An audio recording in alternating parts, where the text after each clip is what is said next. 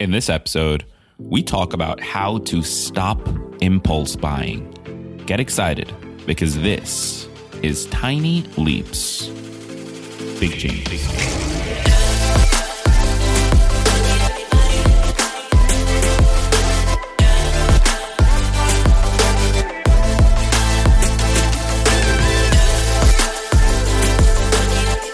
Welcome to another episode of Tiny Leaps. Big changes, where I share simple strategies you can use to get more out of your life. My name is Greg Clunis, and in this episode, I want to tackle a topic that we all struggle with. It's something we're all frustrated by, and we're all spending just a little bit too much money on. And especially this time of year, around October, November, December, like there are systems designed to get us to engage with this. So, of course, I'm talking about impulse buying, that little habit that we all just do without thinking by definition, and end up at the end of the year with a bunch of stuff that we just don't need. This year's not going to be that way, though, because you have this episode. So this is going to be a super good one. We're going to talk about why we impulse buy and what we can do about it. Now, with that said, if you aren't sure where to get started in your personal development, let me give you my secret weapon. You ready? It's called Blinkist, and it's absolutely one of the best apps out there for helping people grow and improve. Blinkist gives you the best key takeaways, the need to know information from over 3,000 nonfiction bestsellers in over 27 categories. Blinkist condenses them down into blinks, which you can read or listen to in just 15 minutes. It's simple, unique, and powerful, and it works on your phone, your tablet, or your web browser. Now, I personally spend a lot of time learning new things, random stuff that sometimes makes it into these episodes and sometimes doesn't. Blinkist has been a massive help to me in being able to do that consistently rather than spend hours going through every single book on the very wide range of topics that I want to learn about. I can check out the titles on Blinkist, go through a few blinks in 15 minutes each, and then decide which books I want to invest a bit more time into. 2 books on Blinkist that I'd recommend is Sapiens, A Brief History of Humankind by Yuval Noah Harari, and The 3-Minute Rule by Brant Pinvidic. And right now, Blinkist has a special offer just for our audience. Go to Blinkist.com/tinyleaps to start your free 7-day trial and get 25% off a Blinkist premium membership and up to 65% off audiobooks, which are yours to keep forever. That's Blinkist, spelled Blinkist.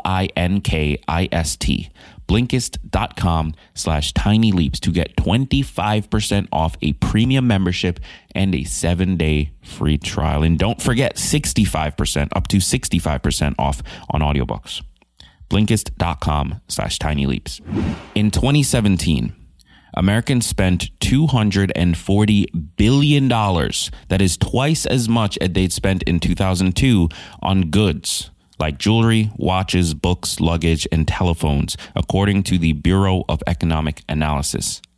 Spending on personal care products also doubled over that time period. Americans spent on average $971.87 on clothes last year, buying nearly 66 garments, according to the American Apparel and Footwear Association. That's 20% more money than they spent in the year 2000 when we adjust it for inflation. At the same time, Americans are taking up more space. Last year, the average size of a single-family house in America was 2,426 square feet, a 23% increase in size from 2 decades ago, according to the Harvard Joint Center for Housing Studies. The number of self-storage units is rapidly increasing as well. There are around 52,000 facilities nationally.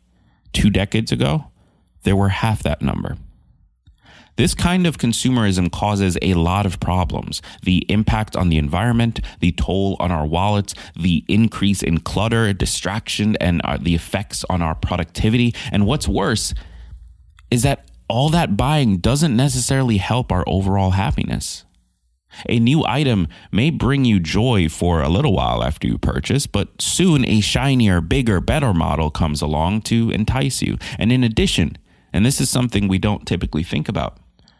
Every time you buy something, no matter the cost, you are trading some percentage of your life away for that thing.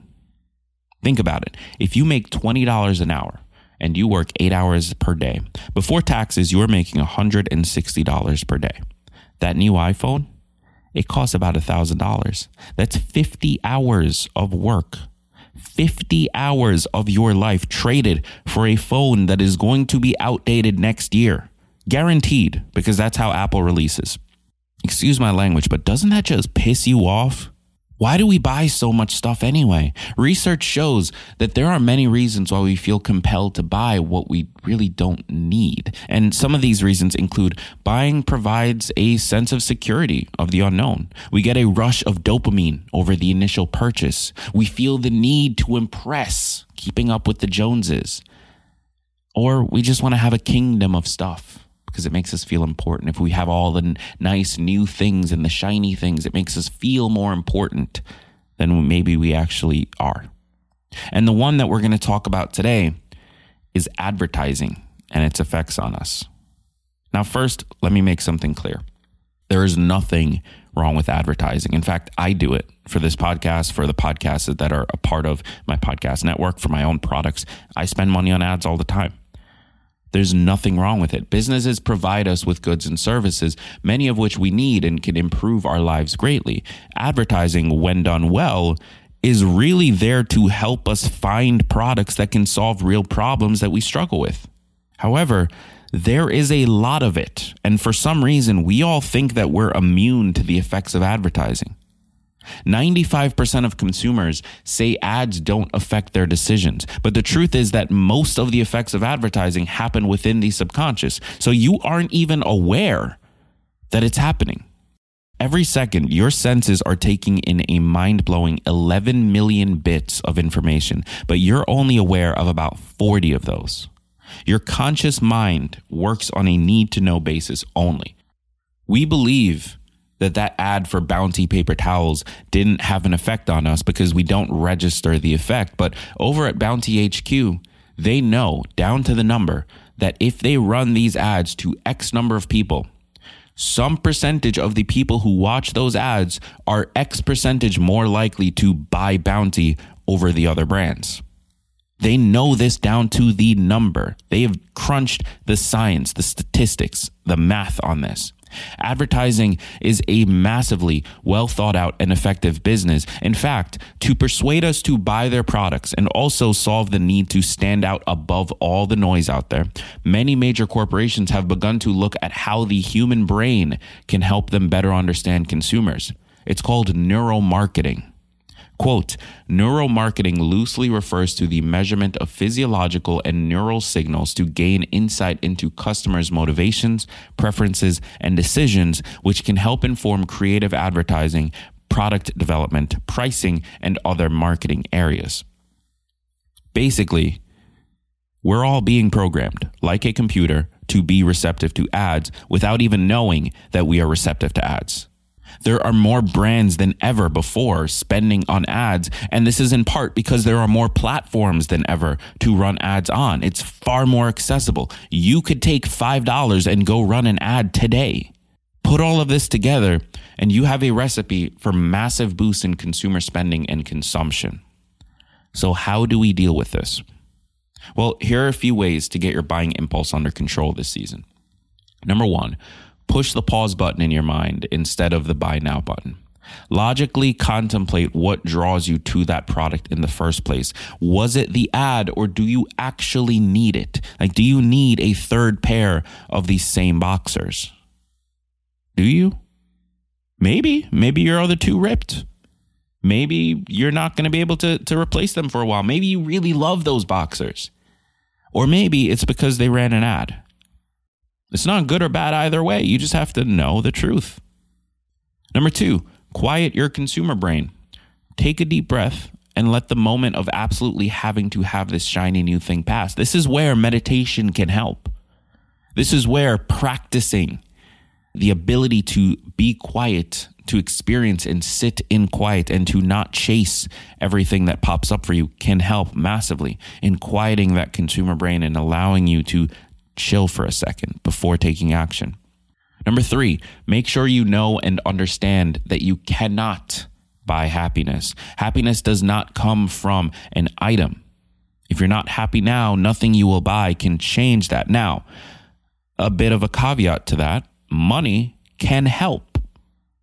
I don't believe that money doesn't buy happiness. Now, of course, after a certain point, it's kind of pointless. But if you are struggling, then having more money can significantly improve your happiness. We know this to be true. So it's not so much about, oh, I shouldn't chase money or I shouldn't, it's not that. It's that any individual purchase you make is not going to by itself solve all of your problems. And then finally, do the things that will really make you happy. Much of our purchases are done to make us feel better. We just need to find another way to feel better. Maybe it's exercise. Maybe it's more time with friends. Maybe it's talking to our families. Maybe it's watching a movie. But whatever it is, there are other ways to feel better in this life that don't require us to spend enormous amounts of cash. And then one really tangible step that you can take today, this is something I try to do with most purchases, is to implement a 2-day rule, which is that if you are making a purchase that isn't an absolute necessity, wait 2 days before purchasing. Doing this can remove you from the initial impulse and allow logic to take over. So let's look at the big takeaways here. Chances are when you're buying stuff, you are really just chasing happiness. Corporations understand this and they use this to their advantage because they are in the business of profit and they can provide us with goods and services we need. But at the end of the day, they need to make a profit. Businesses do need a way to get above all the noise, and advertising is not a bad thing. But we as consumers need to find ways to remove the effects of advertising so that we aren't just spending every single dime we have on things we don't need. So I hope this is helpful to you. Please let me know. Reach out to the podcast over on Instagram at Tiny Leaps. And if you haven't already, join the October Meditation Challenge. We're doing the second week right now, and I'd love to have you be a part of that. For more information, head over to Instagram at Tiny Leaps. Thank you so much. I've been Greg Clunis, and remember that all big changes come from the tiny leaps you take every day.